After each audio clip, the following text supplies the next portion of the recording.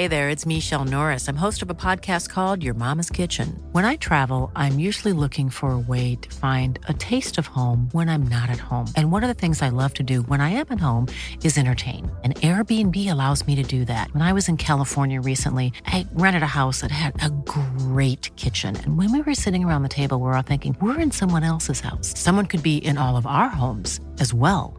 If you have a home, but you're not always at home, you have an Airbnb.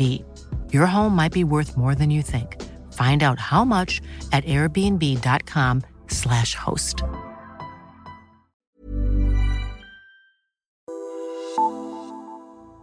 Vil regeringens forslag til en sundhedsreform forhindre, at sundhedsvæsenet løber tør for penge og personale? Eller er der en tynd reform til, som regeringen leverer? Det gransker vi i dag i Politisk Stuegang, hvor vi også ser på de centrale forslag fra regeringen i udspillet. Dagens andet emne er sundhedsvæsenets hovedindgang, almen praksis. Vi får besøg af PLO's formand, Jørgen Skadborg. Her skal vi tale om, almen praksis er på vej op eller på vej ned. Om det er en myte, at de almen praktiserende læger ikke vil dele data med resten af sundhedsvæsenet, og hvad gør man egentlig med de brodne kar i almen praksis? Mit navn er Ole Toft, og jeg er Altingens sundhedspolitiske analytiker. Så vil jeg gerne byde velkommen til dagens gæster. Jakob Kjeldberg, professor i sundhedsøkonomi ved VIVE. Tak skal du have. Og vi skal også sige goddag til dagens anden gæst, Jørgen Skadborg, praktiserende læge og formand for de praktiserende lægers forhandlingsorganisation, PLO. Hvad, Jørgen, er det 3400 medlemmer, I har pt? Ja, cirka. Det er det. Og jeg har glædet mig til i dag. Tak, ja, det har vi også. Altså, I er jo private erhvervsdrivende med en kontrakt med det offentlige. Men altså, 100% af indtægten kommer det fra offentlige. Så den enkelte praktiserende læge og dig personligt, er du sådan offentlig ansat eller en mellemting, eller hvordan ser du dig selv? Vi er selvstændige erhvervsdrivende, som driver forretninger, skal vi også minde os selv om jævnligt, selvom cirka 90% af vores omsætning kommer fra det offentlige. Okay. Så er vi selvstændige med alt, hvad det medfører af udfordringer, men også glæder i dagligdagen. Ja, vi går jo i dybden med PLO og de praktiserende læger, almen praksis, som jo er hovedindgangen for de fleste danskere til resten af sundhedsvæsenet. Men det helt store emne, det er jo, at regeringen er kommet med et forslag til en sundhedsreform. Og Jakob, for en professor i sundhedsøkonomi, som i et par årtier har evalueret tværgående indsatser og sundhedsinterventioner, så er det vel sådan lidt juleaften, eller hvad? Jo, men det er det der, og jeg flår da så at sige papiret af, når sådan en kommer, og glæder mig rigtig meget til at læse, hvad der er af nye tanker. Så sige, nogle gange så får man jo hårde gaver, og man bliver glad for, og så andre gange er der lidt blødere gaver, og det her, det viser nok at være en lidt blødere pakker. Og hvad, Jørgen, det er også et vigtigt udspil for jer. Kan du også bare lige helt kort, var det en blød eller en hård pakke? Der var nogle små bløde pakker, men samlet set så går man ikke sådan rigtig tilfreds i seng den juleaften. Okay, vi må lige gå i dybden med det. Og grund til, at I har været så forventningsfulde, det er jo, at det var faktisk tilbage i 2015, Sophie Løhde, hun lovede en plan for det nære og det sammenhængende sundhedsvæsen. Og så siden da, kan man sige, så gik meget jo galt. Der kom det her udvalg, der ligesom skulle lave nogle anbefalinger. De kunne så ikke blive enige. Så kom Ellen Trane, hun gav udvalget lidt mere tid. Men så kom Løkke jo med den her reform, og så tabte han valget, og så skulle den her regering, Mette Frederiksen-regeringen, komme med et udspil. Så kom corona, og så er tiden jo gået. Jeg tænker, vi skal skille lidt ad. Forslaget om at hæve aldersgrænsen for køb af alkohol, og det her mulige forslag om at forbyde unge født efter 2010 at købe tobaks- og nikotinprodukter. Det er jo, kan man sige, en del af det andet er reform. Hvis vi lige tager den her forebyggelsesdel, Jakob, hvis nu regeringen får begge forslag igennem omkring nikotin og alkohol, så skriver sundhedsministeren og regeringen sig vel ind i de sundhedspolitiske historiebøger, gør det ikke det? Jo, i hvert fald de folkesundhedspolitiske historiebøger. Nu kan man sige, at alkoholdelen er jo egentlig sådan, at vi kommer lidt på niveau med resten af Europa. Ikke? Der er ikke ret mange lande, man egentlig må købe alkohol, når man er under 18, og slet ikke har jeg slet ikke fundet eksempler på, at der er nogle steder i verden, hvor man på ungdomsuddannelser egentlig serverer alkohol. Altså, så den del er sådan mere af vi er lidt bagud og nok trænger til at komme på par. Og den har nok også den mindste betydning, for de skal som nok få deres alkohol. Det er dem, der vil drikke under.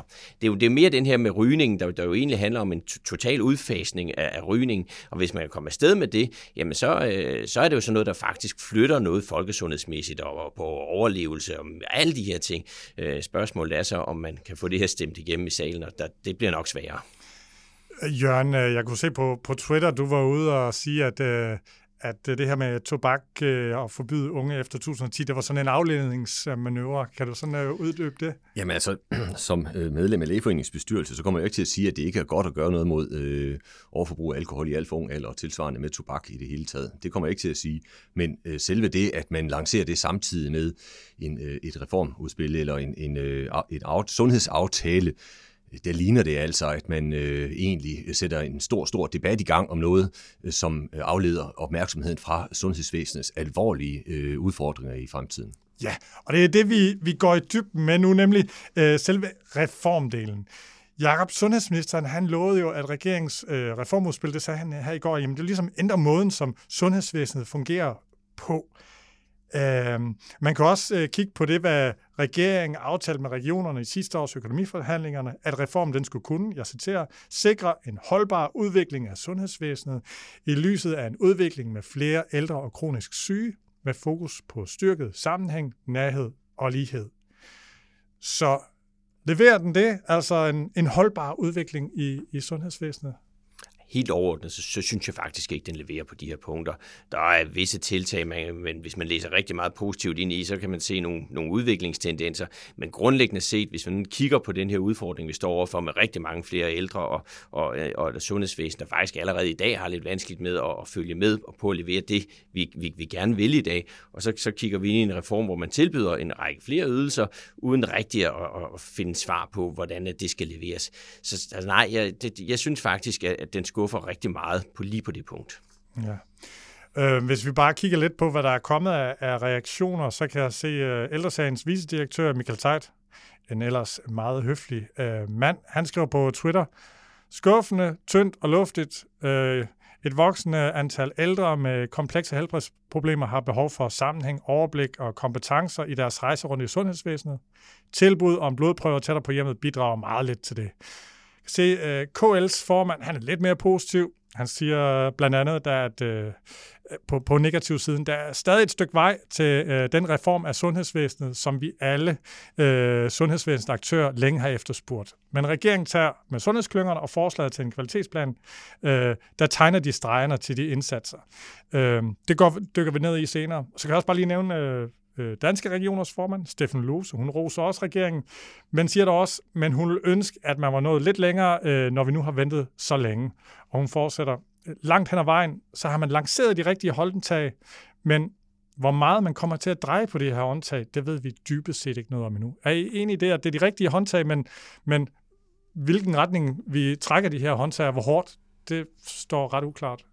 Altså, der er jo mange ting i sådan en reform her, og igen kan man jo ligesom lede efter det, man gerne vil lede efter, og så kan man jo sige, der er der sådan set elementer, man godt kunne se som sådan en grundsten for en måde, vi ændrede den måde, at vi leverer sundhedsydelser på i sundhedsvæsenet. Men det er jo så ukonkret det hele, at indtil videre, så er alle tolkninger jo så at sige lige gode, fordi der er sådan, når vi sådan kommer ned til det, så er der jo ikke ret meget, der sådan egentlig adresserer den her udfordring med mange flere ældre, og der er egentlig heller ikke noget, der viser særlig konkret en handleanvisning på, hvordan vi skal komme i mål i forhold til de håndtag, der præsenteres. Så jeg synes, det er høflige udlægninger, der er lavet, og jeg er sådan set enig langt hen ad vejen.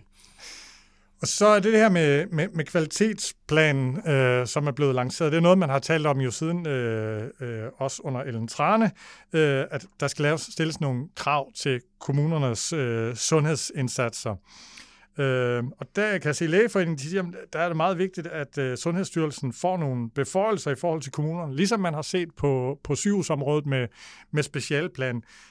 Jakob og Jørgen, først, hvis vi lige starter med dig, Jakob, er det realistisk, at man går ind og ændrer i sundhedsloven, og så simpelthen giver Sundhedsstyrelsen nogle kompetencer til at overrule ud i den enkelte kommune, og så siger, det skal I stoppe med. Ja, altså det er jo bare et lovgivningsmæssigt spørgsmål. I dag har Sundhedsstyrelsen ikke væsentlige muskler i forhold til at fortælle kommunerne ret meget, fordi det ligger jo nogle andre steder. Altså, så det er jo et politisk spørgsmål, hvor man går ind og siger, jamen hvis det er det, man vil, og det er Sundhedsstyrelsen, der ligesom får ret til at bestemme, ligesom det har ret til at bestemme inden i sygehusvæsenet, så kan man jo politisk set gøre det.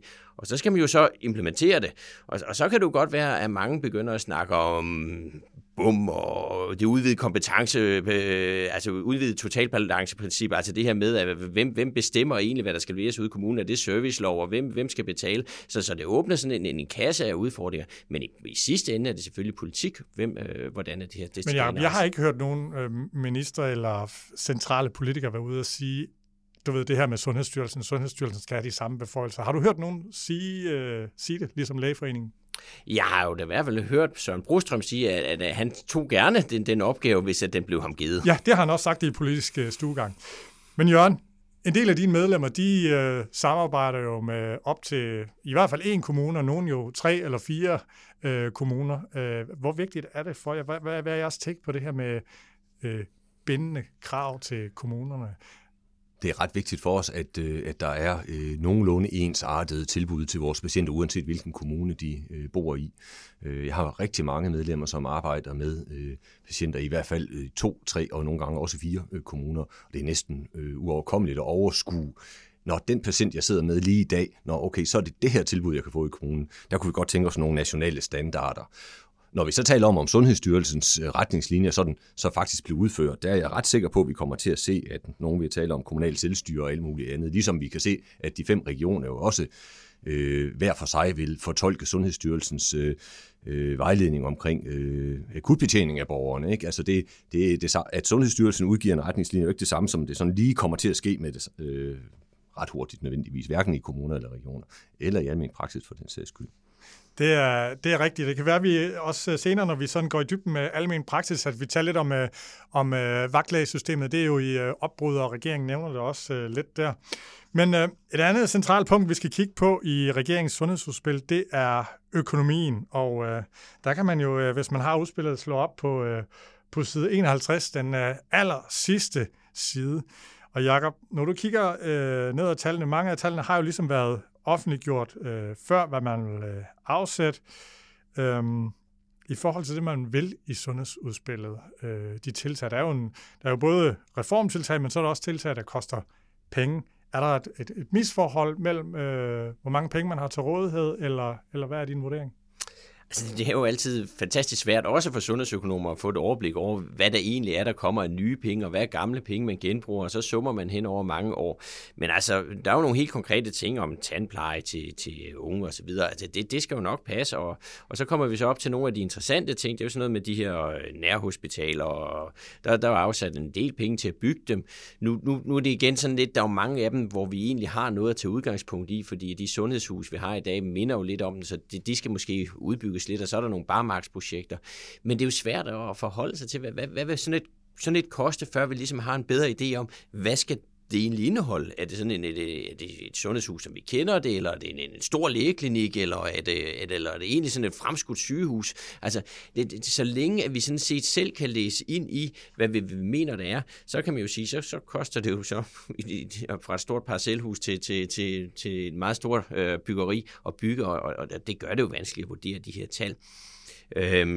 I sidste ende er bekymringen jo måske egentlig ikke så meget penge, fordi at det vi står overfor, det er jo et sundhedsvæsen, hvor vi egentlig mangler nogen at give pengene til, medmindre man bare skruer lønningerne op.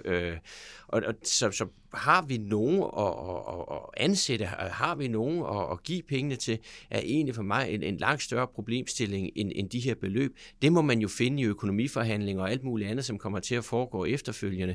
Men hvis vi ikke har flere hænder, så er det jo bare også svært at sige, hvad skal vi så gøre andet end at øge lønningerne? Jørgen, når vi nu taler, du nævnte selv, eller Jacob, du nævnte de her nærhospitaler. Hvordan har PLO det med nærhospitaler? Blev I klogere af at hvad regeringen vil med de her nærhospitaler. Det har været det store spørgsmål. Hvad skal der være i de her nærhospitaler? Er I blevet klogere på det, efter at have læst udspillet? Fordi det blev jo fremlagt i efteråret, men en skitse, og Sundhedsstyrelsen lavede et midlertidigt skriv om, hvad de skal kunne, og så må man jo tænke, at der ligesom er kommet noget nyt her i udspillet, at det så er videre forklaret. Er I blevet klogere på det nu? Nej, ikke rigtigt. Altså efteråret, der gik den store skillelinje i diskussion, om man skulle kalde det nærhospitaler eller sundhedshuse, blive ved med at kalde det sundhedshuse, og ikke så meget, hvad de faktisk skulle levere, og hvilke opgaver, der skulle varetages. Og det indtryk, man fik, og stadigvæk får, det er, at det er meget mangfoldigt, hvad det kan være rundt omkring. Og det er måske også fair nok, at det er afhængigt af, hvad der faktisk er brug for i det enkelte lokale område, alt efter hvor lang afstand der er til supersygehuset. Så hvis man kan finde ud af at lave nogle bygninger af en art, uanset hvad det nu kommer til at hedde, som indeholder måske flere praktiserende læger, praktiserende speciallæger, psykologer, kommunale tilbud under et tag, hvor der er en chance for, at man kan etablere en eller anden form for synergi og til gengæld nærhed for borgerne, så synes PLO vel, at det er helt okay. Jakob, giver det faktisk god mening, at der netop ikke sidder nogen inde i Sundhedsministeriet og dikterer præcis, hvad der skal foregå på et nærhospital eller Sundhedsstyrelsen? Jo, men det synes jeg sådan set er rigtig fornuftigt, fordi landet er mindre homogent, end vi nogle gange går og tror, når vi sidder i København.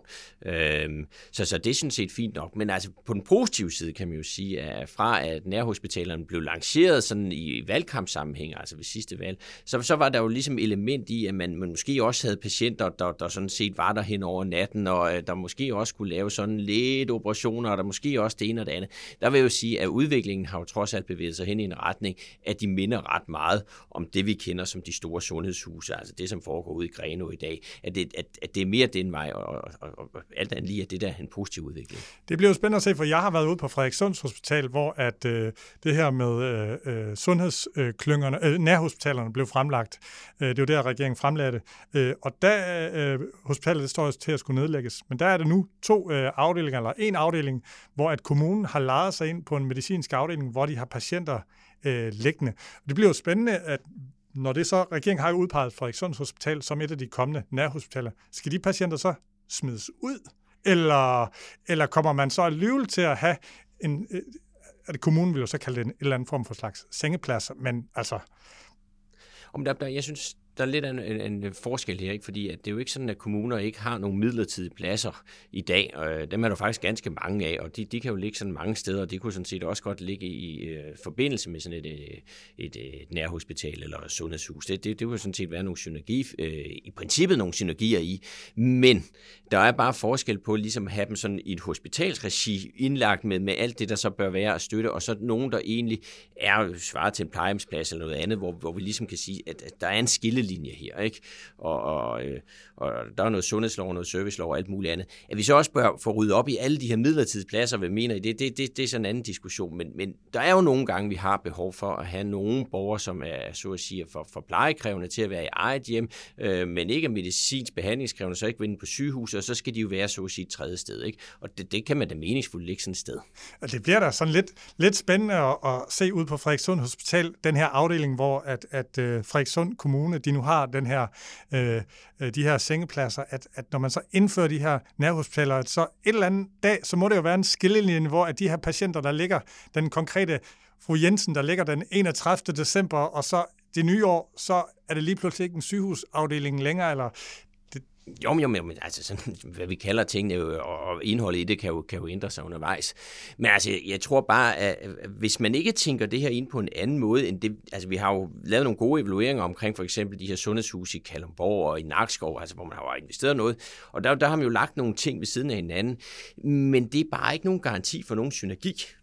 Det er det, man skal huske på. Altså, det er fint, så sidder der nogle praktiserende læger der, de spiser så frokost med sig selv, og så har vi nogle regionale aktiviteter her, de passer sig selv, og så har vi noget helt tredje over for kommunen, der passer sig selv. Så er det jo bare en samlokalisering, så giver det jo sådan set ikke noget ekstra. Og det er jo det her magiske krydderi, vi et eller andet sted savner lidt i hele den her diskussion. Hvad er det, der skal gøre, at nu flytter vi det samme, at vi så faktisk også får synergi? For det er ikke sket af sig selv på en række af de sundhedshus, vi har set i dag. Ja. Så er det her med de her nærhospitaler, der kan jeg huske, at Steffen Lose på sidste års generalforsamling i regionen sagde, det bliver altså også dyrere, når man har et nærhospital, man har de her dobbeltfunktioner. Køber I den? er det et add-on til sundhedsvæsenet, så det ender med at blive dyrere, eller ender man faktisk med at kunne trække noget aktivitet ud af sygehusene og så spare penge? Det vil jeg gerne have begge bud på. Jørgen, hvad tænker du? Er det her noget ekstra, man giver patienterne, eller er det her faktisk noget, der får sundhedsvæsenet til at køre længere på literen? Jeg må ærligt talt sige, det har jeg ikke forstand på, om det bliver dyrere. Men hver gang man laver noget nyt, så koster det i hvert fald noget at etablere det. Ja. Når det så er i drift, om det så bliver til gavn for borgerne, det er så det, jeg egentlig interesserer mig mest for. Om det er, at borgerne synes, at de nu føler sig bedre hjulpet i deres lokale område. Det synes jeg er relevant at se på rent politisk.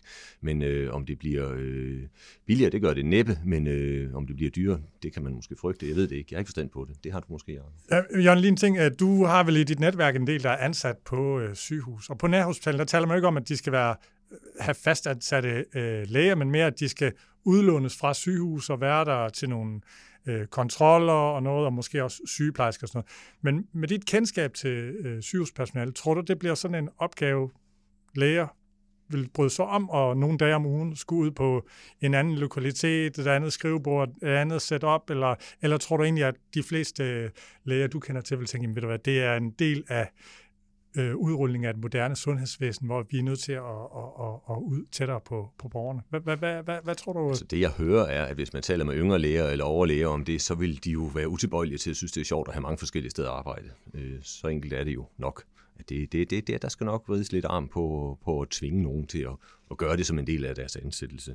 Så det skal virkelig være, fordi det giver mening for borgerne, at man gør sådan nogle konstruktioner. Men kan det så ikke blive en udfordring, at man kan sige, de områder, hvor du har læger nok på sygehusene, jamen der kan du godt vride rundt, fordi de kan rigtig godt lide arbejde. Men hvis du har nogle områder i Danmark, hvor du allerede på sygehusene virkelig mangler kvalificeret lægearbejdskraft, hvis du så også skal til at tvinge dem ud i noget, som de endnu mindre har lyst til. Hvad er, Jacob, er jeg for negativ her? Men jeg reagerer bare lidt på det der ord tvang. Altså, det er noget, vi bruger i psykiatrien, og så lidt som muligt. Det andet hedder ansættelsesforhold. Det andet hedder ansættelsesforhold, ikke? Og så spørgsmålet om, hvor let bliver det så at rekruttere til nogle af de her stillinger, og så kan man jo godt prøve at kigge på en region som Region Sjælland, som i udgangspunktet jo faktisk er udfordret med at skaffe personale. Bliver det så lettere, hvis man så at sige også skal have nogle flere dage hvor i Nakskov eller de her ting, og bliver det så en konkurrenceparameter, når man skal gøre det? Det kunne man jo godt være bekymret om, ikke? Og så står forhandlingskraften jo stærkt hos dem, der så at sige har stillingen. Men altså i sidste ende, så driver vi jo ikke sundhedsvæsenet for personalets skyld. Og så bliver man jo ligesom nødt til at også indrette sig på den virkelighed, der er. Og så må man jo sætte nogle generelle krav, der er sådan er det altså at være ansat, ikke? Og i sidste ende kan man jo også forestille sig, at hvis det ikke bliver løst i Region Sjælland, så skal man møde fra Region Hovedstaden i et af de her steder, ikke? Altså, så jeg synes sådan set egentlig ideen i, at vi har noget specialistunderstøttet behandling omkring nogle af de steder, hvor der bor mange med rigtig komplekse sygdomme, egentlig er fornuftigt og godt, som et stykke hen ad vejen dog som en serviceudvidelse. Og så kommer jo så diskussionen omkring finansiering og hen og alle de her andre ting, men egentlig er der noget fornuftigt i det. Men det bliver jo ikke billigere at tilbyde en til en den samme ydelse, som vi gør på ambulatoriet på det, der så er akutsygehus, hvis det ikke skal være fjernsygehus, eller det skal vi have fundet et navn for, når vi har nærsygehus, ikke? At tilbyde en til en det samme derude med noget personale, vi skal have flyttet, det bliver jo ikke billigere. Så skal vi jo retænke, hvad er det, vi tilbyder. Og det ser jeg ikke så mange ansatser til i det her oplæg. Jørgen, du markerede for? Jamen altså, jeg kommer da i tanke om, jeg har selv været ansat sådan en gang for nogle af 20 år siden. Ikke? På Vejle sygehus havde man jo en satellit i Give, så man lukkede Give sygehus sidenhen, men faktisk var det der er egentlig meget rart og bekvemme arbejdsdage. Man havde en gang eller to om måneden, hvor man var ude og passe et ambulatorium og en lille skadestue og gå lidt stuegang på de patienter, der var til genoptræning der. I modsætning til alt det enormt høje akutte tempo, der var inde på det store sygehus. Så for nogle læger ville jo sikkert synes, det måske var meget rart at have sådan en ugedag en gang imellem, så det er ikke helt entydigt. Og som Jacob siger, vi skal ikke udvikle sygehusvæsenet primært efter personals bekvemmelighed. Det er noget med ansættelsesforhold og kontrakter at gøre. Så hvis det er, at det er politikerne bestemmer, at man har brug for det her nære tilbud, hvad der så end præcis skal puttes i de forskellige steder, så skal man selvfølgelig gøre det. Men du rejste jo spørgsmålet, om jeg kunne forestille mig, at der var kolleger, der ville være ked af det. Det er der sikkert også. Ja. Men det behøver sikkert at blive en hadeopgave. Men Jacob, så kan man sige, så trækker der vel lidt, du siger, at det skal ikke være på, kan man sige, de ansattes hvad de gerne vil. Men Søren Brostrøm, han nu bliver jo formand for en robusthedskommission, hvor han blandt andet skal sikre, at personalet bliver fastholdt og ikke siver væk fra sundhedsvæsenet. Så noget, der gør det rart at være ansat på sygehusene og i sundhedsvæsenet, skal han jo også kigge på. Så det er jo nogle ting, der trækker i hver sin retning af. Altså, jeg er meget spændt på den her robusthedskommission, og hvad den har. Altså, det er lidt ligesom, at nu tror man, at ved at sætte de her fagforeningsfolk sammen med Søren Brostrøm, så har man jo en eller anden måde udstyret dem med de vise sten, og så finder de helt nye løsninger, som kreativt og helt fordomsfrit byder ind på i forhold til at Altså sådan har jeg bare ikke set ret mange af de her tænketanke med den her sammensætning af folk.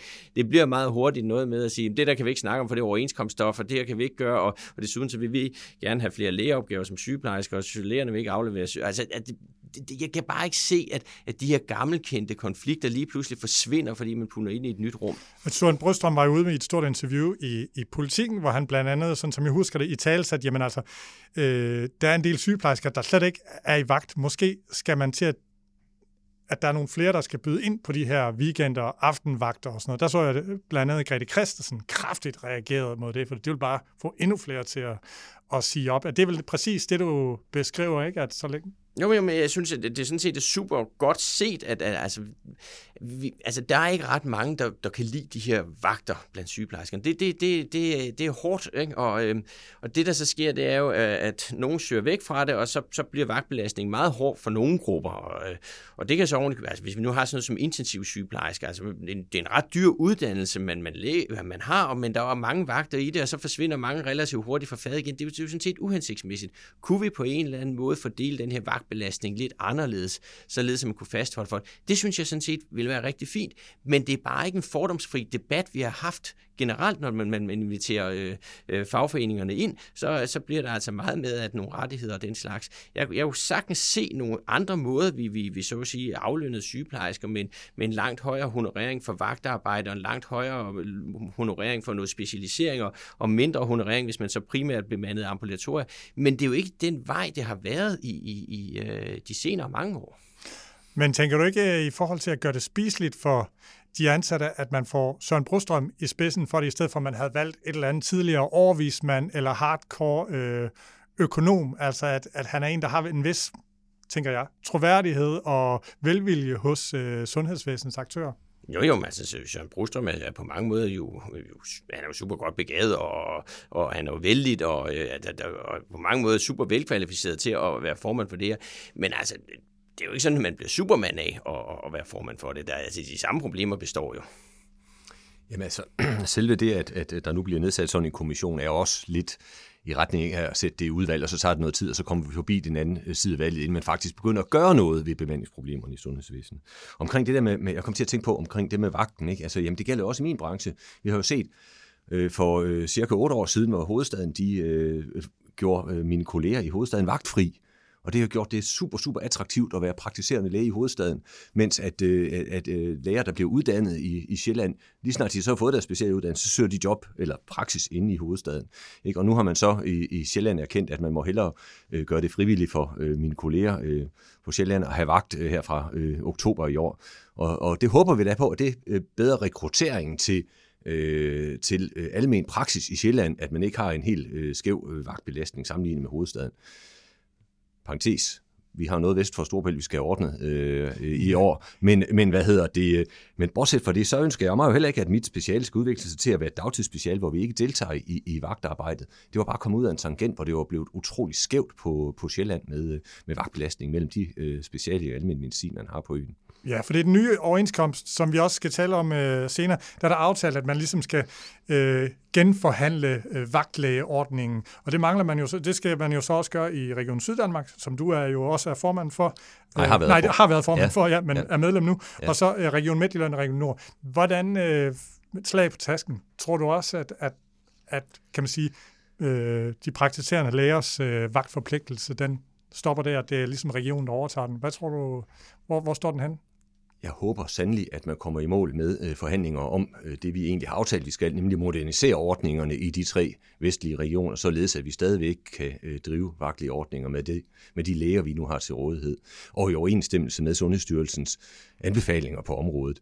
Det lykkedes jeg jo ikke med i den nationale overenskomstforhandling, og derfor er vi blevet enige om at lægge det ud til hver enkelt region for sig, og det er den proces, vi har aftalt, at den skal gennemføres i år. Og jeg ser så i regeringens udspil i går, at man også vil gennemføre en analyse af, hvordan man kan frigøre lægetid i lægevagten. Men er det ikke sådan lidt dobbelt, at man har, det er noget, det ligger i overenskomstsammenhæng med regionerne, og så regeringen ligesom sige, nu vil de undersøge det her område? Jamen, jeg er sådan set glad for, at regeringen siger, eller kommer det med indspil, at man vil undersøge, hvordan man kan frigøre lægetid, for det er lige præcis det, vi synes, de her forhandlinger, der foregår regionalt, de handler om, hvordan kan vi frigøre lægetid, således at man koncentrerer sig om kerneopgaven som læge. Vi er meget åbne over for at bruge andre faggrupper, både til at tage telefon og deltage i behandling af patienterne i de nye ordnede lægevagtstrukturer. Ja, og så vil de gerne have det færre steder, er det ikke korrekt forstået? Det er også en måde, altså det at køre rundt til 21 forskellige steder i Region Syd, som vi har nu på tidligere og nu længst nedlagte sygehuse eller plejehjem, hvor man lige åbner en fløj en time om dagen. Det duer jo ikke. Det er ikke en rationel anvendelse af speciallægetid. Nej, godt. Vi kommer tilbage til almen praksis. Vi skal nemlig også tale en anden reformtiltag, sundhedsklyngerne. Det lancerede regeringen jo sammen med KL og Danske Regioner sidste sommer, og der er et lovforslag, der lige nu er i høring. Og sundhedsklyngerne, det er jo rundt om hver af de 21 akutsygehus, der skal kommunen og regionen, og så til en vis del også almen praksis samarbejde tættere om de her patienter, og man skal på sigt også flytte noget patienter ud, er der noget omtale omkring. Men Jørgen, I er ikke super positive over for på den måde lovforslaget ligger. Hvad er jeres problem med den måde, at almen praksis ligesom bliver beskrevet i lovforslaget om sundhedsklynger? Jeg tror simpelthen, man har glemt, at man har brug for os i den her dialog. Altså man har brug for os på alle niveauer, både regionalt og ude i hver enkelt klynge, har man brug for, at der er kvalificerede repræsentanter for de praktiserende læger til stede, som er i stand til at træffe beslutninger, og også sørge for, at det kommer til at ske. Og det er det, vi kan som PLO, både regionalt og nationalt, og også nogle gange ude i kommunerne, er vi ved at blive bedre til at formidle det gode samarbejde, rådgive om, hvad der kan lade sig gøre, hvad der ikke kan lade sig gøre, hvad der er fornuftigt af forandringer og ikke. Det er jo tænkt som samspillet mellem kommunerne og regionen, altså den fælles mængde af patienter, henholdsvis borgere, man har. Men det, der er sjovt, det er, at den fælles mængde, dem har vi jo alle sammen, der er vi jo 100% inde over, mens det er sådan en procentdel af kommunernes og regionernes ansvar, de skal mødes om. Men vi er altså med vedrørende de patienter af fællesmængde. Det er faktisk dem, jeg kalder vores stamkunder, de patienter, eller vores VIP-patienter. Dem, hvor både kommunen og hospitalet har en opgave. Jamen, der har vi rigtig meget med de patienter at gøre. Så jeg tror bare, man egentlig har glemt at tænke på, hvor vigtigt det er, at vi er med. Jeg håber på, at man egentlig finder ud af, når nu loven skal udformes eller udmøntes, at man får inddraget. For man kan bare, mit bedste bud er, man kan bare ikke undvære os i den sammenhæng. Er det ikke korrekt gengivet, eller du må lige korrigere mig, at I er jo nævnt flere gange, der er forskellige lag, omkring 3-4 lag i de her sundhedsklynger, og I er ligesom for langt nede, mener I vil gerne op i de mere besluttende lag, hvor I simpelthen har noget mere indflydelse på de beslutninger, der bliver taget. Er det en sådan korrekt gengivelse? Ikke helt, fordi at beslutningerne om, hvordan man faktisk gør, det er jo politikerne i regioner og kommuner, der bestemmer det. Men på vej i processen, der tror jeg, de har brug for, at vi kan rådgive dem om, hvad der er brug for, og hvad der kan lade sig gøre i samarbejdet med os. Så skal vi nok komme i mål med at få gjort det, der er nødvendigt, når først man har besluttet, hvad man vil. Jakob, jeg har hørt en sige, jamen altså, vi vil jo heller ikke have privathospitalernes brancheforening siddende i de her sundhedsfællesskaber andet end nede i et stykke nede og sådan lidt med armslængde til. Hvad tænker du om det? Er man simpelthen, almen praksis er så integreret en del af sundhedsvæsenet, så selvom de er dybest set er private, så er vi nødt til at have dem helt ind tæt på, for ellers kommer det ikke til at fungere. Hvor står du hen i den?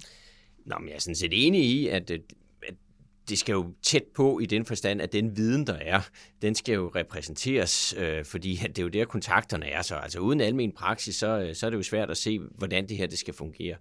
Men altså, vi er jo sådan lidt tilbage i det første spørgsmål, du havde til Jørgen. Er man offentlig eller privat? Og Jørgen siger, vi er virksomhedsejere, ikke? Og vi driver en virksomhed, og vi er 100% privat. Jamen, så bliver det jo sådan lidt en ubalance, hvor hvor kommer man så ind på i demokratisk sammenhæng, ikke? Så hvordan det lige skal løses, det er jo en svær affære, men jeg kan godt forstå et eller andet sted det udspil, der er, men det kræver bare, at den kompetence og den viden bliver repræsenteret alle de rigtige steder, for ellers så får man ikke taget de rigtige beslutninger, så på den måde er jeg også enig med Jørgen. Altså, ja, vi er selvstændige som hver enkelt virksomhed, men som PLO, der er vi en brancheorganisation, der er vi ikke at sammenligne med yngre læger eller overlægerne eller DSR. Altså, vi er ikke en fagforening, når det er, at vi optræder i den her slags sammenhæng. Og der ved vores modparter i kommuner og regioner sådan set også godt, de har ikke set os komme og bede om penge, når vi tidligere har mødtes med dem i Sundhedskoordinationsudvalget, som det har heddet indtil nu. Der har det været rådgivning om, hvad det er, der kan lade sig gøre, hvad der er værdifuldt i udviklingen af sundhedsvæsenet. Så jeg tror, at man vil erkende, at man har brug for vores nærvær med nogen, der faktisk kender branchen. Det, der er så specielt for vores branche, det er, eller for PLO og for mig, det er, at vi tillader os at have en mening om alt i sundhedsvæsenet. Hele sundhedsvæsenets funktion, inklusiv kommunernes tilbud til borgerne, det har vi meget stærke meninger om, fordi når der er noget, der ikke virker, så mærker vi det. Og så på patienternes vegne har vi altså jævnligt input til, hvordan tingene burde være. Og det vil vi da gerne have så mange kanaler som muligt til at fortælle til gavn for patienterne. Og vores egen interesse er så ikke noget med at komme og bede om penge, men at når sundhedsvæsenet fungerer bedre, så får vi en sjovere og bedre dagligdag som praktiserende læger simpelthen. Vi sad jo og talte lidt om det, inden vi tændte for mikrofonerne, at gamle tal fra 2008 viser, at omkring 90% af de kontakter, I har, dem får I faktisk afsluttet, og så er det kun 10% I sender videre. Det vil sige, at I er ligesom sundhedsvæsenets hovedindgang, men I sagde begge to, jamen det er faktisk ved at være mange år siden, kan vide, hvad det tal er i dag. Er det et problem, at man ikke ved det, eller hvad? Ja, kæmpe problem. Det er det. Vi har brug for at få det undersøgt, så vi har en mere live eller opdateret fortælling om, hvordan det faktisk er. For tænk nu, hvis den procentsats har flyttet sig fra 90-10 til 87-13, jamen så har hospitalsvæsenet jo fået 30% mere at lave. Eller hvis vi egentlig ønsker i fremtiden at være bufferen for, eller aflaste kapaciteten i det pressede hospitalsvæsen, som ikke har ret meget buffer, foran den her ældre bølge, vi ser med mange forventeligt meget syge medborgere i fremtiden, så kunne det jo være rigtig ideelt, hvis vi var i stand til at tage 92%, og så ville hospitalerne få 20% mindre at lave. Ja. Og det er jo altså, man kan ikke underkende hele den her dynamik, der handler om den arbejdsdeling mellem det primære og sekundære sundhedsvæsen, som vi kender det i dag. Fordi det er utrolig følsomt på de her tal her. Og der kunne det også være spændende at gå ind og se på, okay, hvis vi nu ligger på 88 eller 91, hvad er det egentlig, der skal til for at komme op på 93? Fordi det er jo det, der ligesom et eller andet sted bliver nødt til at være, så at sige, lidt redningen på vores samlede sundhedsvæsen. Det er, at det tal del må ikke flytte sig nedad og faktisk skal flytte sig opad. Og hvad skal der så faktisk til, for at det kan flytte sig opad? Ja, men det lyder som om alle vil have den undersøgelse. Er det VIVE? Er det et af de mange forskningscenter for almen praksis? Er det regioner? Hvem skal lave den undersøgelse? Hvor lang tid tager det? Ja, altså, de fleste undersøgelser tager jo et års tid fra, man går i gang, men det vigtige er, at man sætter i gang. Altså, det er virkelig noget skidt, at vi ligger med en undersøgelse fra 2008 til at belyse noget, der sådan er helt centralt i forhold til udviklingen af det fremtidige sundhedsvæsen, hvis det skal hænge sammen. Det er vi meget enige i. Vi har brug for den undersøgelse, så vi er opdateret på de tal, og bedre kan bidrage i drøftelse af prioriteringerne. Hvordan gør man fremover? Når det er sagt, så er vores ambition jo faktisk, at vi gerne vil op på for eksempel 91 eller 92%. Det gør det sjovere at være praktiserende læge, jo mere man kan. Altså, det er jo det er grund til, at jeg blev en praktiserende læge i sin tid, det er, at det smadrer sjovt at være praktiserende læge. Man kan så mange ting, man har lov til at beskæftige sig med alt det, man overhovedet magter. Og der er der bare 2 faktorer. Vi skal være nogle flere, for at vi hele taget kan klare arbejdsmængden, og så skal det udvikles sådan gradvist med udflytning af opgaver efterhånden, som vi faktisk bliver de her flere praktiserende læger. Så vil jeg stå på mål for, at det kan blive ved med at være sjovt at praktisere en læge, og man kan føle sig som kernen i sundhedsvæsenet, uanset at vores kontraktform, det er, at vi er selvstændige erhvervsdrivende. Det er sjovt, du siger det her med at være flere læger. Sundhedsvæsenet er storleverandør i vilde figurer, men en af de mest centrale, tænker jeg, det er den her 20-års periode, hvor du ser antallet af sygehuslæger, der stiger fra 10.000 til 18.000, og i samme periode, der ser du de praktiserende læger, de går fra 3700 til 3500 eller sådan noget. Altså de falder faktisk i samme periode. Nogle kalder det et langsomt trafikuheld. Hvor mange skal I være for, at almen praksis sådan virkelig kan tage fra? Vores kvalificerede bud er, at vi skal op på om 10 år cirka at være 5.000 praktiserende læger. Og det er også derfor, at vi siger, at regeringens udspil i år, det er sådan lige lidt for lidt. Altså kapaciteten skal altså måske 20% op eller 16% op på uddannelsen. Og så er det ikke nok, at man øger kapaciteten, den formelle kapacitet på uddannelsesstillingerne. Man skal også gøre noget der, hvor det ikke er så attraktivt at søge stillingerne, for at de unge læger faktisk får lyst til at søge derhen. Og så skal jeg gøre noget for, som PLO-formand, at mit fag har en god udvikling, hvor det er sjovt at blive praktiserende læge. Man har lyst til at blive det, fordi man kan se, at det er her, man har et godt lægeliv.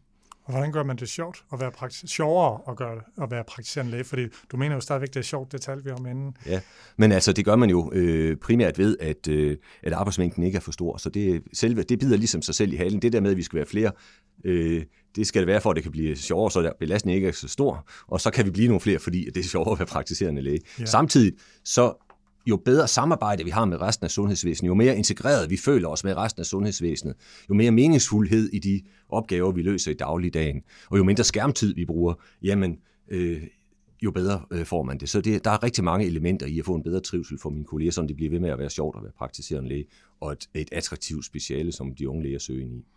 Altså regeringen i sundhedsudspillet, der nævner de jo blandt andet, et af initiativerne, det er, at de vil give regionerne mulighed for at oprette flere licensklinikker, hvor de ligesom står for, kan man sige, lokaler og det praktiske og sådan noget. Frygter I, er det ikke en udvikling på vej imod, at de praktiserende læger bliver endnu mere lønmodtageragtige, end de er i dag? Nej, altså 80% af de helt nyuddannede unge, specielt i almen medicin, de ønsker at være selvstændige, sådan som vi kender det. Og blandt de sidste 20%, der siger de, at de gerne vil være ansat et stykke tid, inden de etablerer sig. Så det spiller egentlig meget godt ind i det til den lille gruppe, der gerne vil, hjælpes ind i praksis som ansatte. Der har vi overenskomstmæssigt selv gjort en del her ved sidste aftale for at lave bedre muligheder for generationsskifteaftaler osv.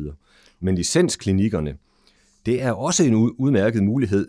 Det er dog ret krævende for regionerne at gøre det, altså at få sådan en klinik op at stå. Det er et stort arbejde at etablere en klinik og gøre den nøgleklar til en ung læge. I modsætning til andre alternative driftsformer, så har det den fordel, at der er en option på, at den unge læge, der kommer ind i sådan en licensklinik, faktisk har lyst til at slå sig ned og blive der, i modsætning til dem, der tager meget korte ansættelser i andre former for drift, hvor man er ansat. Så vedkommende kan simpelthen købe den eller overtage den? Der skal være en option på, at man på et tidspunkt kan overtage den her licensklinik på nærmere aftalte vilkår. Så skal det selvfølgelig være attraktivt, for ellers kommer det ikke til at ske. Så det eneste, jeg egentlig savner i regeringens udspil, det er, at man havde sat bare noget højere med hensyn til antal, altså 10 licensklinikker med op til 30 læger på landsplan i løbet af en periode. Det er jo utrolig billigt. Det er ikke noget, der overhovedet rykker noget som helst. Og det er jo her, hvor visionerne måske er lidt ude af balance for, hvad vi egentlig skal nå, fordi altså, nu ser vi 5.000 praktiserende læger. Jeg kunne sådan set sagtens forestille mig, at det var endnu mere. Og så skal der jo altså bare noget mere til, end det vi kender, hvis det skal udvikle sig den her hastighed. Og jeg kan sagtens se et almen praksis, der udvikler sig i flere spor. Det handler ikke om at afskaffe PLO-lægen, men lave nogle flere alternativer, og så må man så se, hvor det kommer hen, hvis vi vitterligt skal give op på det her. Altså vi kommer ikke i mål, uden at den her procent, der vi snakkede om, den løftes fremadrettet. Fordi ellers så bliver det bare mere aktivitet inde på sygehusene og nærsygehusene osv., og det hænger ikke sammen. Så vi skal mere i almen praksis. Det, der er problemet, er, hvis vi så går så langsomt, som vi går nu, så lige pludselig, så skal den her omstilling gå meget, meget stærkt. Og der kan man jo være sådan lidt sigende at høre de her tal, du siger fra 10 til 18.000. Ikke? Forestil man i den her periode havde taget 2.000 af de her 8.000 flere ud i almen praksis. Lige så stille og roligt, så vi i dag havde 5.500. Kunne vi så have haft et helt andet sundhedsvæsen med nogle helt andre udfordringer? Det tror jeg. Men hvis vi bliver ved og ved at skubbe, så lige pludselig er det jo sådan, at så bliver vi nødt til at tage sygehuslæger og flytte dem ud omkring det nære sundhedsvæsen med alle de problemer, det vil indebære. Ikke? Så det her med at gøre det langsomt har altså nogle kæmpe fordele, og det er det, vi ligesom ved at sætte over styr ved hele tiden at skyde den her reform. Men er det begyndt at tippe, så der er ved at komme flere læger? Ser man sådan begyndt at lysne for enden af den her mørke tunnelhjørne, eller venter man stadig på, hvordan ser det ud? Nej, det har stabiliseret sig de seneste år. Der har det stabiliseret sig. Det ser sådan nogenlunde stabilt ud, og udsigterne er, at det bliver ved med at være stabilt der, hvor vi er, men vi har brug for at komme videre. Vi har brug for faktisk at blive flere. Og der skal altså gøre noget aktivt for at komme derhen ad, fuldstændig som Jakob lige siger. Altså, vi kan også lige tage sådan lidt kortere rundt omkring sådan myter og påstande om almen praksis. Lige først egentlig mere sådan en status. Der blev lavet en ny overenskomst. Hvad synes I var det bedste? Var det en overenskomst, der virkelig rykker noget, og hvad vil I fremhæve ved den? Altså, det er jo en overenskomst lidt, som vi kender, men med en række gode elementer, synes jeg faktisk. Og altså, mit favorit, det er helt det her med at få kigget på bostederne. Altså, der er altså nogen, der vitterligt har været forsømt i vores sundhedssystem, og ikke har fået nogle helt basale ydelser. Altså det, de kan få et sundhedstjek. Nu skal vi så også få det til at ske. Det er så den næste udfordring. Nu er det i hvert fald blevet en mulighed i overenskomsten. Det vil jeg nok sige, var mit highlight.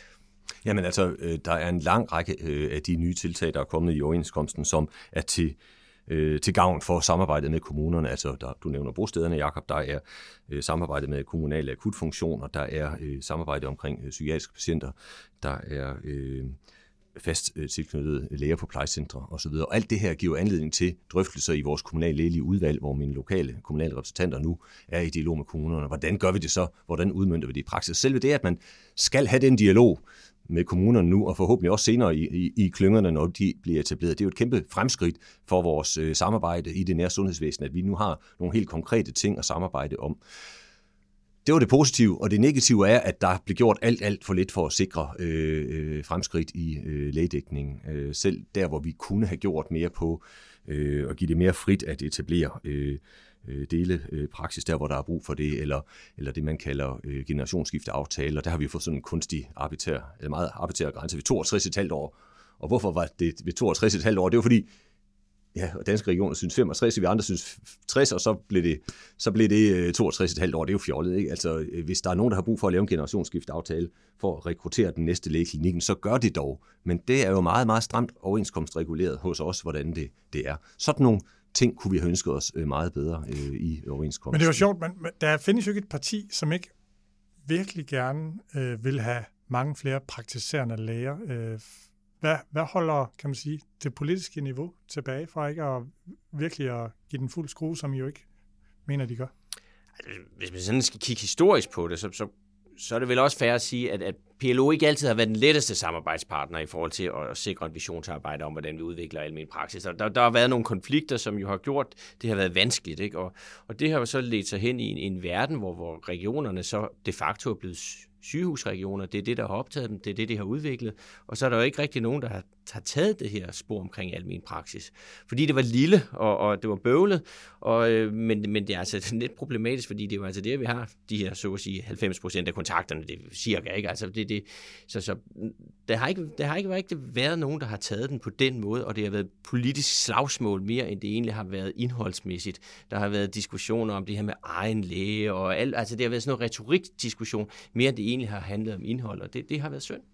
Ja, altså det positive er jo så, at statsministeren 2 nytårstaler i træk taler om, at borgerne at alle danskere skal have en fast læge, ikke? Så er vi ligesom på vej. Så mangler vi blot, at der faktisk sker noget, og det er derfor, man bliver lidt skuffet over den pakke, der blev fremstillet i går. Mm-hmm. Og det er også et svært område faktisk politisk, fordi det er jo overenskomststyret, det er sådan hver andet år, der er det jo lidt lettere at have med at gøre med ansatte på den måde, forstå, så er det sådan, ikke? Og det kan man politisk beslutte, og de er sådan set ansat i regioner, så skal man rette ind. Altså det overenskomststyret system er mere tungt at arbejde med, det kommer man ikke udenom. Ja, det er det, men alligevel, så hvad praktisk planlægningskompetence angår, der har regionerne jo helt entydigt fået rollen i de sidste mange år, og det er regioner, der har muligheden for at bestemme sig for, at nu vil vi have flere praktiserende læger i et givet område og gøre noget ved det. Og der vil man jo aldrig se PLO stå i vejen for at man udvidede antallet af læger i et område. Men så skulle vi bare have haft den her mission med at få uddannet nok, og så skulle vi også sørge for, at dem, der blev uddannet, ikke endte inde på sygehusene, og der var mange diskussioner i det her. Jeg plejer at sige omkring den dimensionering, at det i virkeligheden er forkert kun at skulle op til de 400, som vi foreslår nu, men burde med vilje uddanne 20% for mange lige præcis i mit speciale, fordi vi ved, at speciale i almen medicin er en meget eftertragtet vare. Hvis man bliver træt af at arbejde i praksis, eller bliver inspireret til det på anden vis, finder en anden vej i sit liv som læge, jamen så kan man meget, meget nemt få et job på en akutmodtagelse i psykiatrien, diverse konsulentfunktioner, misbrugsbehandling osv. Det er en en efterspurgt generalistkompetence, som er brugbar overalt i sundhedsvæsenet, så vi burde faktisk uddanne cirka 20% for mange, således at der er råd til, at de her 20% de søger ud i andre job. Min opgave er så at sørge for, eller bidrage til, at det ikke skal være, fordi det er anstrengende, og for anstrengende at være praktiserende læge, at de søger væk fra faget, men simpelthen fordi det er attraktivt at lave alt muligt andet. Jørgen, noget man ofte har diskuteret, det er jo det her med adgang til at få data fra almen praksis, altså andre sundhedsaktører, forskere og alt muligt. Der var den her store sag med DAMP-databasen, som jo praktiserende læger selv var med til at bygge op, men så blev den kendt ulovlig, og der er stor strid omkring det. Er du enig i, at de praktiserende læger simpelthen er almen praksis for dårlige til at dele data med resten af sundhedsvæsenet og myndigheder? Nej, det er noget, det jeg er allermest lodret uenig i, og træt af hver gang det bliver sagt uden substans. Altså jeg vil hver gang det spørgsmål bliver rejst spørge, hvad er det, man konkret ønsker at dele data om? Og jeg er så træt af den der historie om besvimet patient, hvor man gerne lige vil kunne se i egen lægejournal, hvad man sidst var ved læge med. Vi kan jo ikke bygge hele sundhedsvæsenets datadelingskoncept op efter besvimede patienter, så at sige. Vi bliver nødt til at holde fast i gamle dyder som fortrolighed omkring patientomlysning, og vi kun deler det, der er lovligt, altså det, der er brug for til den konkrete kontekst, hvad enten det er til forskning, til kvalitetsarbejde eller til samarbejde. Og det er vi til gengæld meget, meget indstillet på, og det kan jeg jo give en række eksempler på, hvordan vi faktisk har udviklet det siden DMD-skandalen, hvor vi jo lærte utrolig meget af det her med det ulovlige i DMD-databasen, hvor man downloadede alle danskers fortrolige oplysninger til en database, som man var så forhippet på at bevare, at selv den daværende kulturminister ønskede, at den skulle gemmes i Rigsarkivet. Det blev dog heldigvis droppet. Men de data, de ligger faktisk stadigvæk ude på lægernes... Nu ligger de i vores server, og vi har jo siden da arbejdet utrolig systematisk med, hvordan vi så deler de her data på en kvalificeret måde. Lad mig nævne vores forløbsplansmotorer, som driver det, vi leverer til RKKP, og som hjælper hver enkelt praksis med at få overblik over sin population på kold diabetes og hjertesygdom, og som vi bruger i vores lokale kvalitetsklynger, som vi etablerede i 2018, til at i fællesskab ved lokal dialog mellem praktiserende læger, at løfte kvaliteten i vores arbejde. Og vi har i den sidste overenskomst aftalt at lave et såkaldt patientcockpit, som vi kan dele med andre aktører i sundhedsvæsenet, hvor man får et live opdatering eller et overbliksbillede. Hvad foregår der med den her patient lige nu? Men Jørgen, det undrer mig bare, fordi altså, danske patienter har jo tit været ret kritiske over for jeres tilgang til datadelinger. Kan man sige, danske patienter repræsenterer jo de største og fleste patientforeninger. Altså man må tænke, de taler for, hvad patienterne gerne vil. Og hvis de mener, I er for dårlige til at dele data og ikke skal styre adgangen, er det virker bare lidt mærkeligt. De må holde op med at tale så generisk, og så må de blive konkrete med, hvad det er, der er af mangler. Hvad det er af behov. Altså jeg kan selv påpege nogen, for eksempel, hvis nu en patient får målt en blodprocent, som man kalder det i almindelig sprog, altså en hemoglobin i min praksis, så lægger jeg det ind i mit laboratoriekort. Det bør vi nok udvikle, at det faktisk kommer til at fremgå i laboratoriesvarportalen. Ligesom vi for en del år siden heldigvis har udviklet alt, hvad jeg ordinerer medicin, det vises nu i et fælles overblik. Alt, hvad vi vaccinerer, det vises i et fælles overblik i DDV. Og så videre. Så de der databaser, de skal forfines, så der skal vi levere noget mere ind til det. Så om 3-5 år, så vil der være adgang til mere data, end der i dag? Vi er rigtig, rigtig godt på vej, men vi har lært utrolig meget af den her DMD-skandale, og det betød, at vi er blevet ekstremt bevidste om, at tingene skal foregå lovligt, og at det skal være på en måde, som tjener patientens interesser. Kun det, der er nødvendigt, skal deles.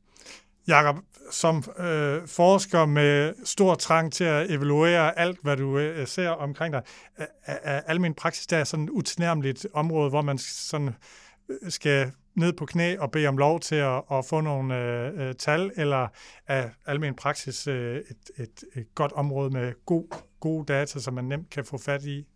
Altså sygesikringsregisteret har jo sådan set fungeret rigtig fint, og det er jo sådan et kontaktregister på, hvor vi kan se, når folk er til læge, og hvorfor nogle særydelser de har fået. Vi har også medicinregister, så vi kan se, hvad der er blevet udskrevet, så det er jo ikke sådan, at vi ikke har nogen data. Det vi har savnet, det er jo været sådan nogle diagnoseregistreringer også, så man ligesom kan vide, hvorfor man er til lægen. Det har haltet, det er på vej, ikke? Altså det kommer, men lidt sent, ikke? Det er vel det, man kan sige. Men altså, hvis vi sådan kigger hen, hvor vi har rigtige dataproblemer, så er det ikke almen praksis. Så er det kommunerne, ikke? det er jo den helt store data. Lad os skyde på nogen, der ikke er her.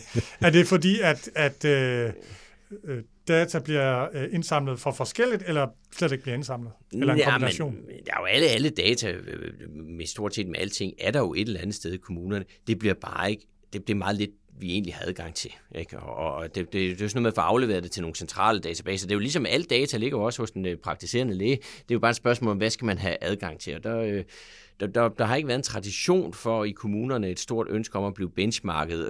Det er jo det, der nogle gange kommer til at ske. Og hvis vi sådan lidt på spidsen, kan vi også sige, det er jo heller ikke været sådan et stort ønske for de praktiserende læger. Og der skal vi så finde en eller anden ramme for, hvornår kan vi arbejde med kvalitetsudvikling, som er rimelig, og hvornår skal det ikke handle om at sidde og benchmarke til det mindste. Men Jørgen, er sandheden ikke også, at der er lidt et rædselsscenarie for en del af dine medlemmer, at hvis man simpelthen begyndte at benchmarke praktiserende læger, fordi så risikerer man, at lægerne begynder at sige, jamen, de ringeste patienter, dem skal jeg skaffe mig af med, fordi så kommer jeg til at se dårligere ud end mine kolleger.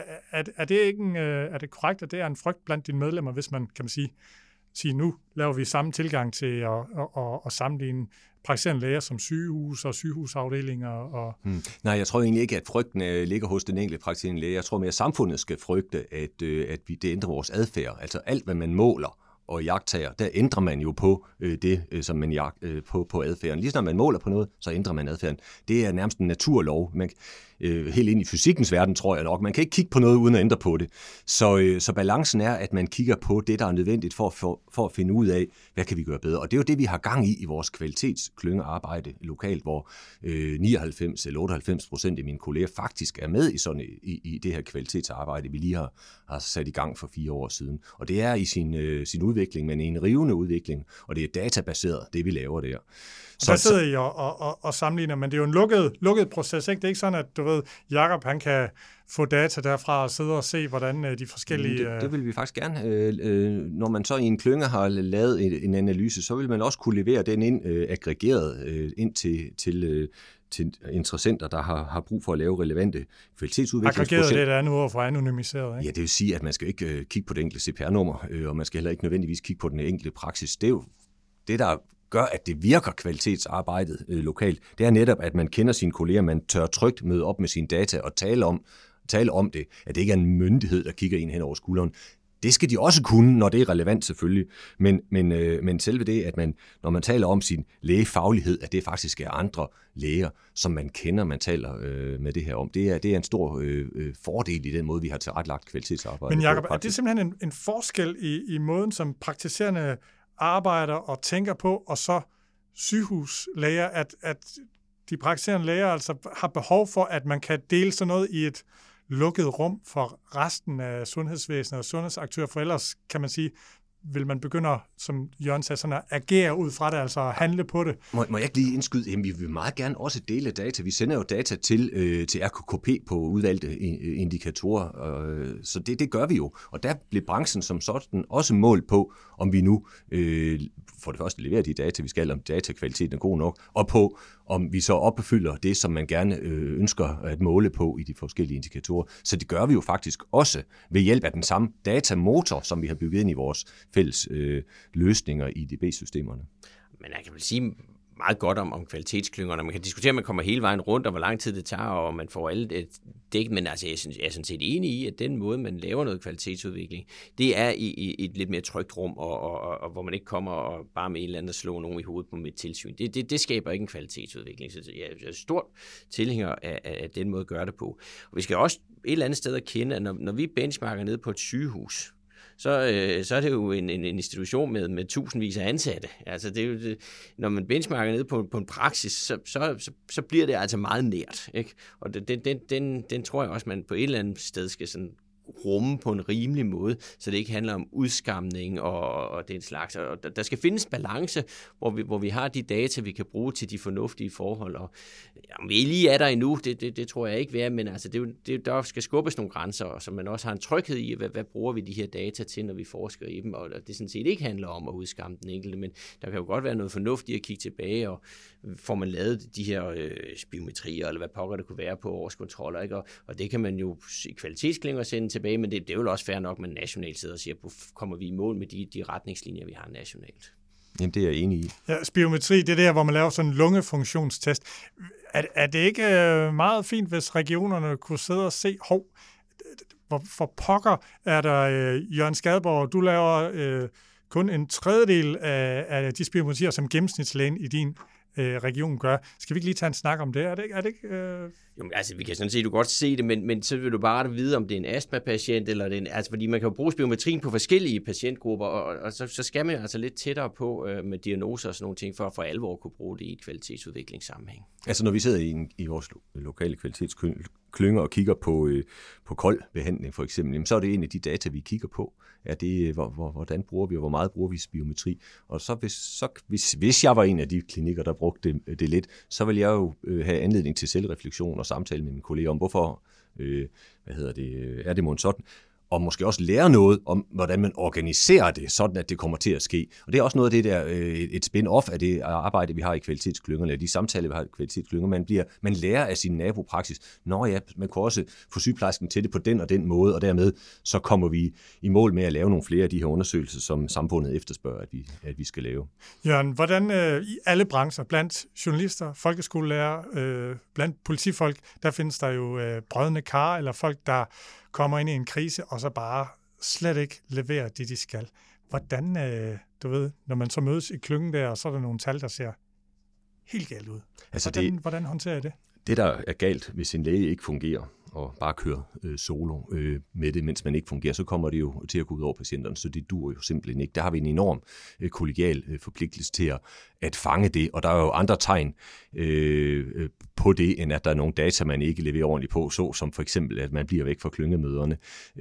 Så må vi til at have en kollegial snak med, hvorfor kommer du egentlig ikke?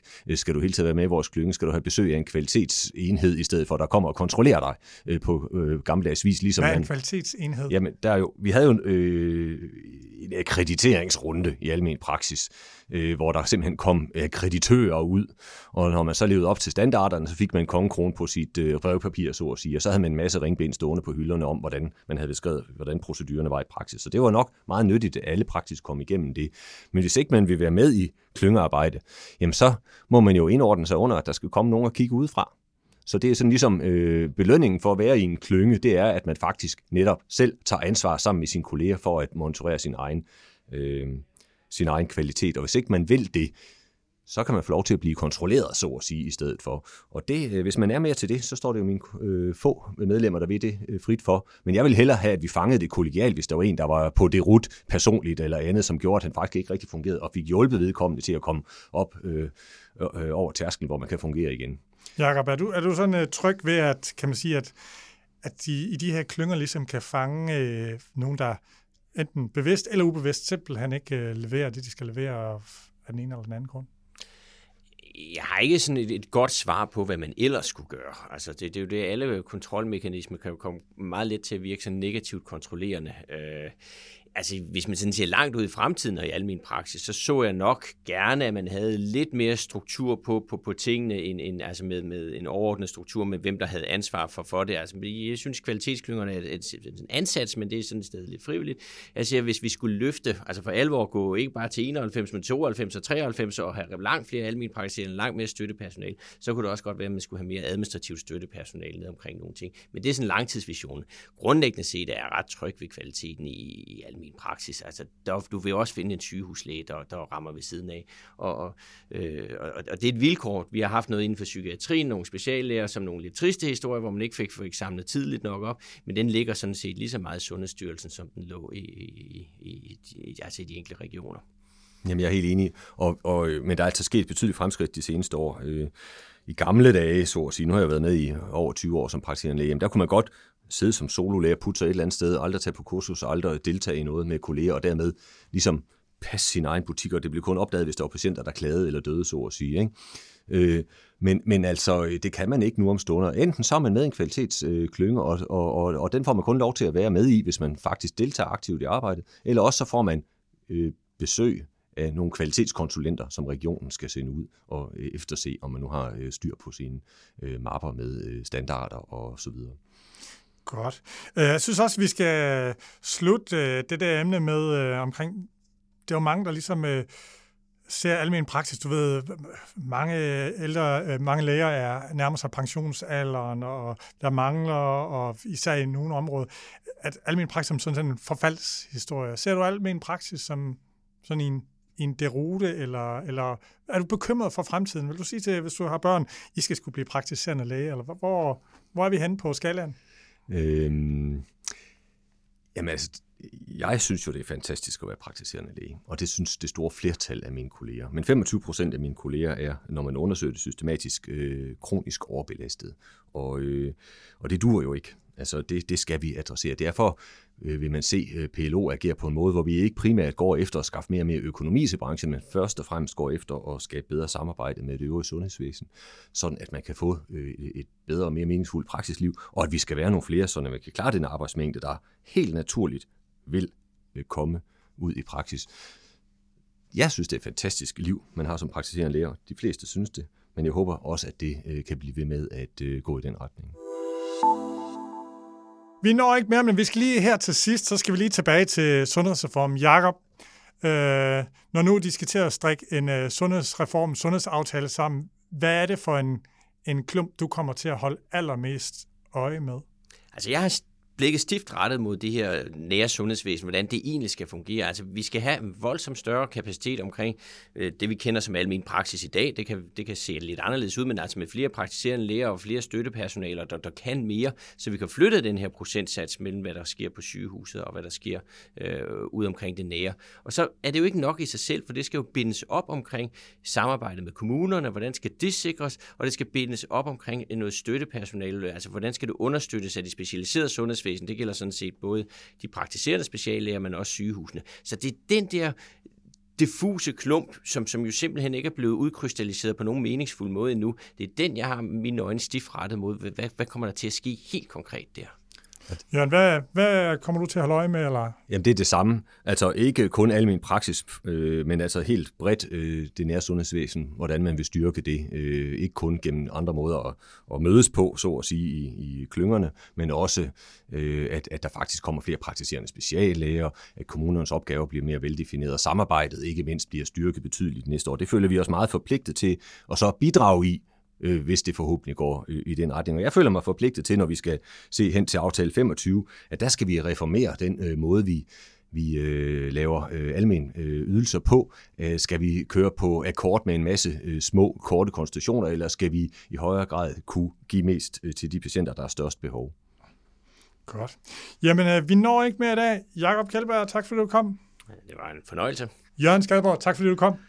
Selv tak, det var en fornøjelse. Mit navn, det er Ole Toft. Vi ses igen om cirka en måned.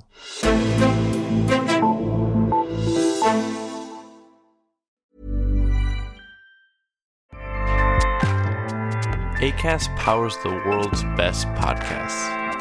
Here's a show that we recommend.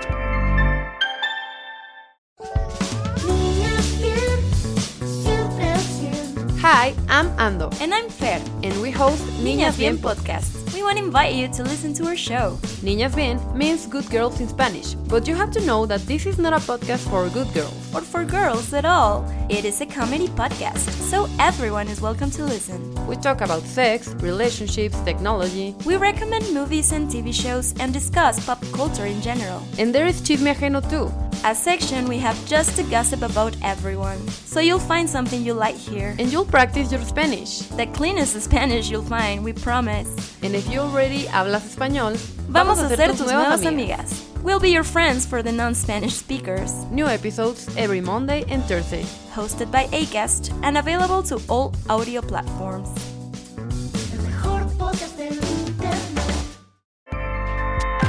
Acast helps creators launch, grow, and monetize their podcasts everywhere. Acast.com.